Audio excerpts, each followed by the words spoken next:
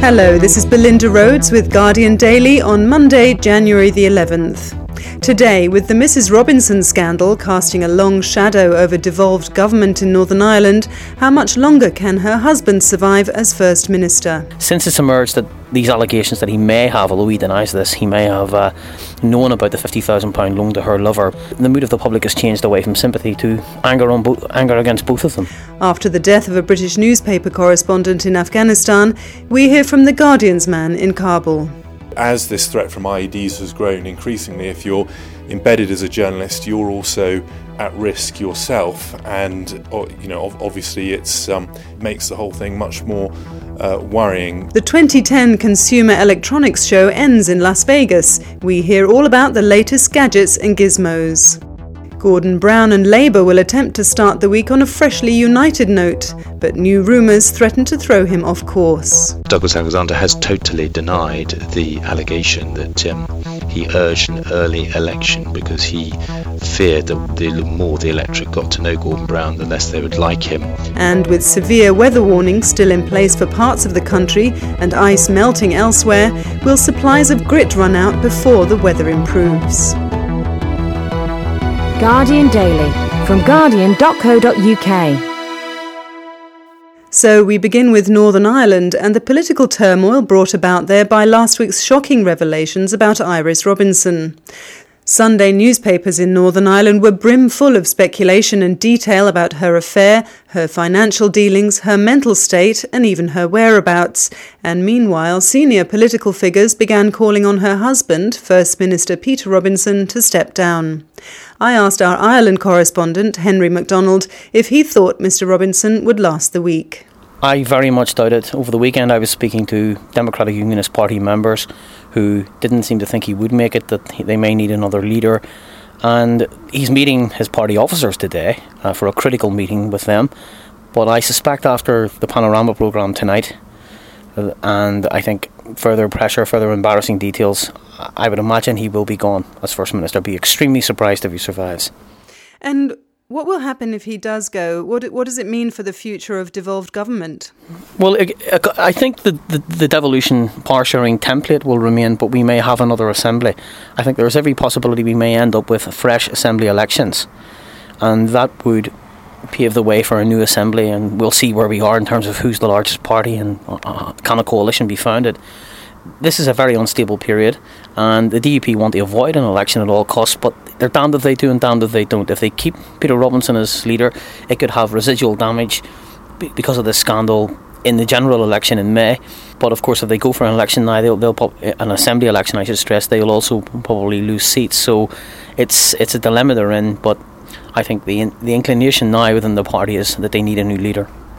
And this has also come at a time when when it was hoped that the final pieces of the devolution jigsaw, as it were it was hoped beginning to fall into place. Where does it leave the issues of policing and justice? I think it parks policing and justice beyond the next assembly.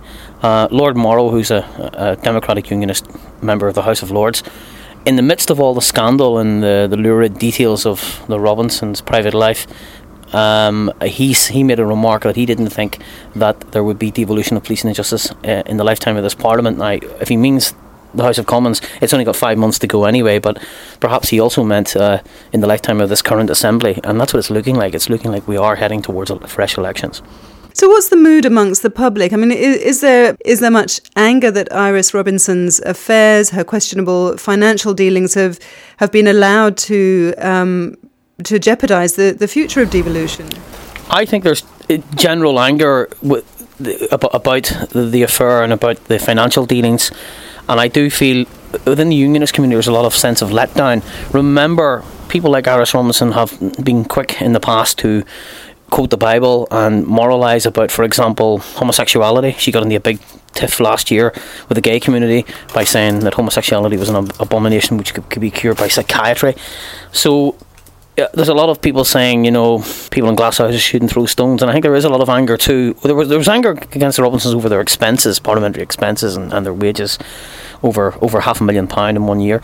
But this is really compounding it, and whereas people last Wednesday perhaps felt sorry for her husband when he gave that big confessional interview on television and it was almost on the verge of breaking down, since it's emerged that these allegations that he may have, although he denies this, he may have known about the £50,000 loan to her lover but did not report it to the parliamentary authorities, which he should do as a minister in a code of conduct, the mood of the public has changed away from sympathy to anger against both of them. So yes, the mood is quite vengeful out there at the moment.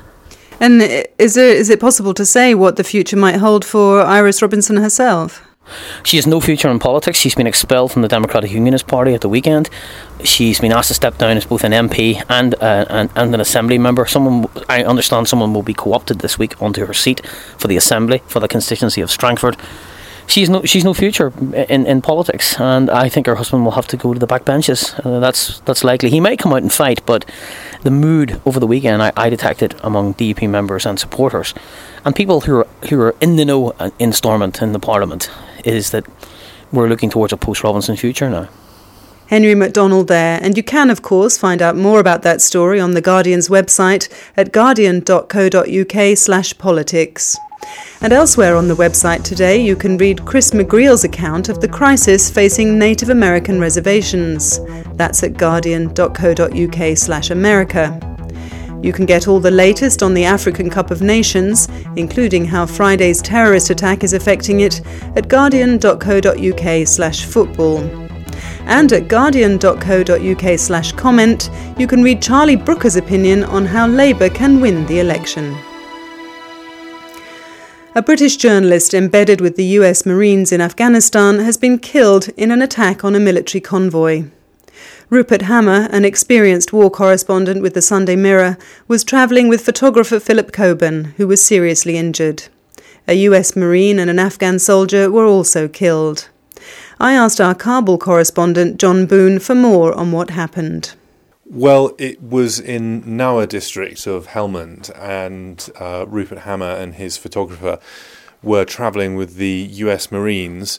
I understand they were travelling in something called an MRAP. That's pretty much the most heavily armoured vehicle you can travel in. These enormous vehicles were designed specifically to withstand the threats from IEDs in Iraq and Afghanistan, and you really can't have much better protection than that. So it's extremely unfortunate and also worrying for anyone who has to travel around areas of the south where there's an IED problem, that in this case, tragically, the vehicle was not enough to save the lives of everyone inside it. And so how does this leave correspondents feeling? How does this leave you feeling about your safety there?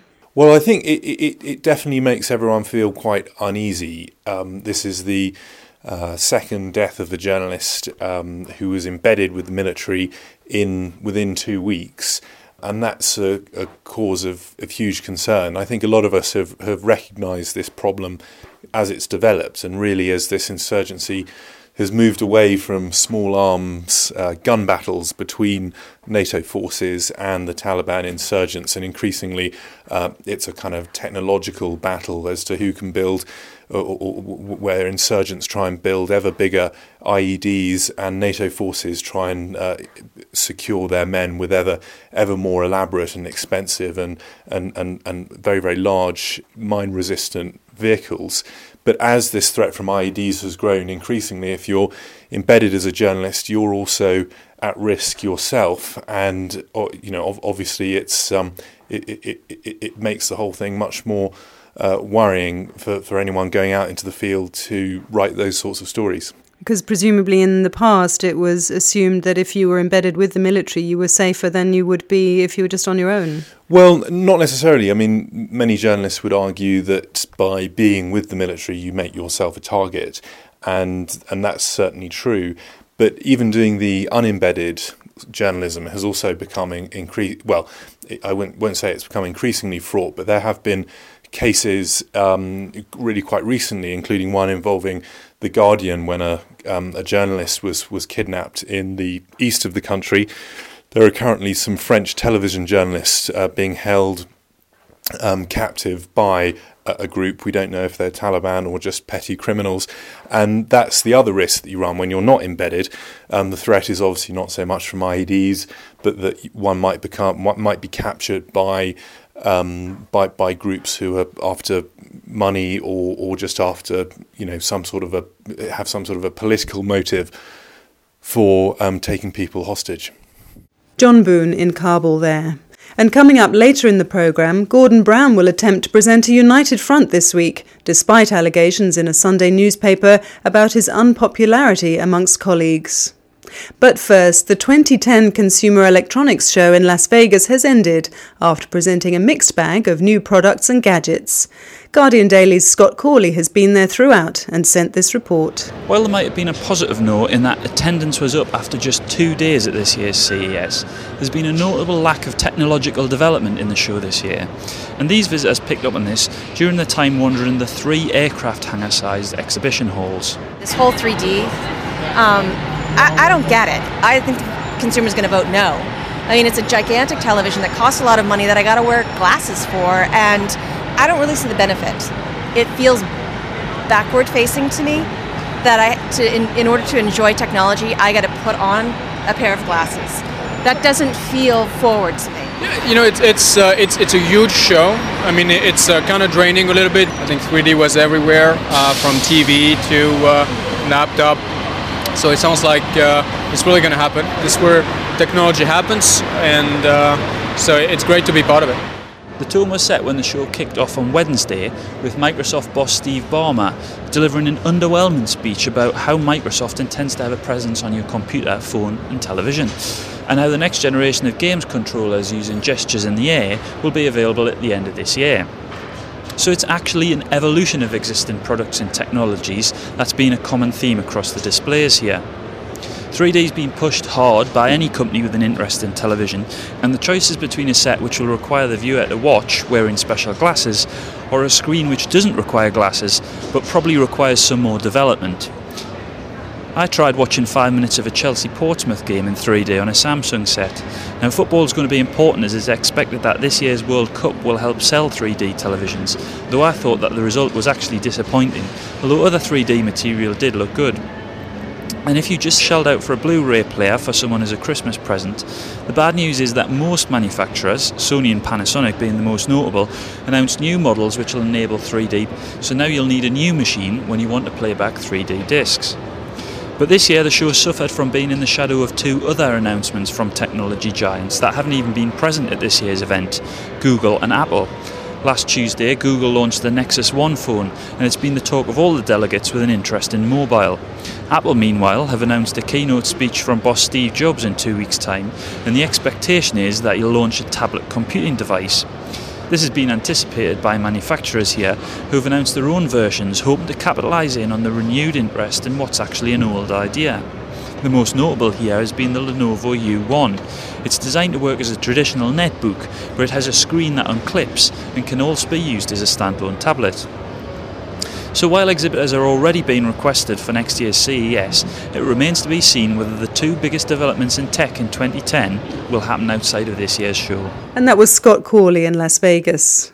Meanwhile, back in Britain, Gordon Brown will be hoping to present himself and his party in a new light this week, after last week's failed attack on his leadership. But Mr Brown, eager to present a united front and an appealing manifesto for the election, will not have been pleased about allegations by a former Labour General Secretary, Peter Watt, about the Prime Minister's leadership style and lack of vision. I asked The Guardian's political editor, Patrick Winter, how Gordon Brown will go about putting all this behind him. Well, I think the first thing he's going to do is to present a slightly more collegiate and collective leadership. So there will be a meeting of the Parliamentary Labour Party, a private meeting this evening, and he's making a point of ensuring that the top 3 in the election campaign team beside himself will be there. So that will be Peter Manson, Harriet Harman, who's the deputy leader, and Douglas Alexander, who's the election coordinator. And that in turn has some implications for what the campaign message will be, because I think that's also been causing difficulties. There's been this sometimes a sort of overt, sometimes covert argument about whether the party should stress class, whether it should be a core vote strategy, the degree to which the party should be open about the need for some public spending cuts after the election, and whether sort of code words such as aspiration, which is a way of reaching out to the middle classes, should be feature in the campaign. And I think what number 10 is briefing is that aspiration will indeed be a big part of the election campaign, so that there isn't going to be a war on the rich or on the middle classes, the aspirational middle classes. This will still be a traditional New Labour election campaign, and the very fact that Lord Mandelson, Peter Mandelson, will probably be confirmed as sort of Director of Strategy for the election ensures that will be the case. And what about allegations in the Mail on Sunday yesterday by Peter Watt, a former Labour General Secretary, regarding Gordon Brown's leadership, saying that the way he ran Number 10 was a shambles and so on. Indeed, Douglas Alexander, who you mentioned there as being one of the campaign team, was mentioned in these revelations. How much impact do you think these will have? Well, I think Labour MPs are of a mind now to sort of forget about internal rumblings. They'll be very cross with the former General Secretary Peter Watt for writing this and for writing it in the Mail on Sunday, and obviously writing it for some money. But nevertheless, it will strike a chord. There will be an echo amongst many Labour MPs, the extent to which they feel Number 10 has not been well run under Gordon Brown's leadership. And I'm sure Douglas Alexander has totally denied the allegation that he urged an early election because he feared that the more the electorate got to know Gordon Brown, the less they would like him. And he was alleged to have said, the truth is we've spent 10 years working with this guy and we don't actually like him. We've always thought that the longer the British public had to get to know him, the less they would like him as well. I mean, those are incredibly damaging words for an election coordinator to supposed to be said in private about the leader. I mean, as I say, he's denied it, but I think I've established to my satisfaction that words to that effect were said by Mr. Alexander. And James Purnell, former Cabinet Minister, writes in The Guardian today. What does he have to say? Well, he's stressing at the outset that Gordon Brown will be the man to take Labour into the election. And he quit the government last summer, saying he didn't think Labour was electable under Gordon Brown, and what he's trying to do in this article is to map out a kind of radical manifesto which he felt might energise a party that's currently pretty bereft of new ideas to taking people into a fourth term manifesto. So he's got some specific ideas he wants to set out, but he also discloses that he had last summer been arguing the party should be more upfront about the issue of public expenditure cuts, and an issue which has dogged the party ever since. So he's disclosed some of the reasons why he left last year, but he's also trying to set out what he regards as a radical election campaign theme, which binds together many different wings of the party. It's quite an interesting article in itself, just coming from a former Blairite, in that he's very critical of aspects of Blairite politics and policies, including the Third Way, which was the sort of ideological underpinning of Tony Blair. And that was Patrick Winter, our political editor. And finally, while the political landscape may still be rather chilly, ice is beginning to melt in parts of the country. So the government, criticised by the opposition for their handling of grit supplies, may have been hoping for a big thaw before the grit completely ran out. But with severe weather warnings still in place for some parts of Britain, 12,000 tonnes of gritting salt were yesterday being sent to the worst-hit areas. The Guardian's Helen Carter is in Manchester with more on whether the grit will see us through. The situation nationally regarding grit at the moment is that the Transport Minister, Lord Adonis, has told local authorities to reduce the amount of grit they're using by 25%. That's to conserve the dwindling supplies that are left. The main producer of grit or salt in the UK is a company called the Salt Union in Cheshire, which has got a mine there which produces 30,000 tonnes a week, and it normally has a large stockpile of salt which it directly distributes to local authorities. However, the stockpile is completely gone, and they will have to start mining directly from their mines and then distributing it, so it will dramatically reduce the output. So it could be some time before the necessary levels of salt are back to normal. Yeah, that's right. I mean, the government has ordered further supplies of salt from Spain and the US, but they're not going to arrive for another 12 days. Hopefully, the weather will improve over the next few weeks, but certainly over the next 9 days there are going to be sub-zero temperatures overnight, which is not going to improve the situation at all. So it's likely to be problematic for the next few days. However, there is the SALT cell, which is a kind of contingency plan that's been brought in with local authorities, the Highway Agency, the Department for Transport, and they're overseeing the supply of grit to local authorities. So they're meeting again tomorrow on Tuesday. But there has already been a good deal of criticism from the public about there not being any grit on the roads, and obviously about road conditions being dangerous. So if the government is saying that the amount used needs to be reduced by 25%, what does that spell for road conditions in the week to come? I guess it's not going to be good news for people who live on B roads and some A roads.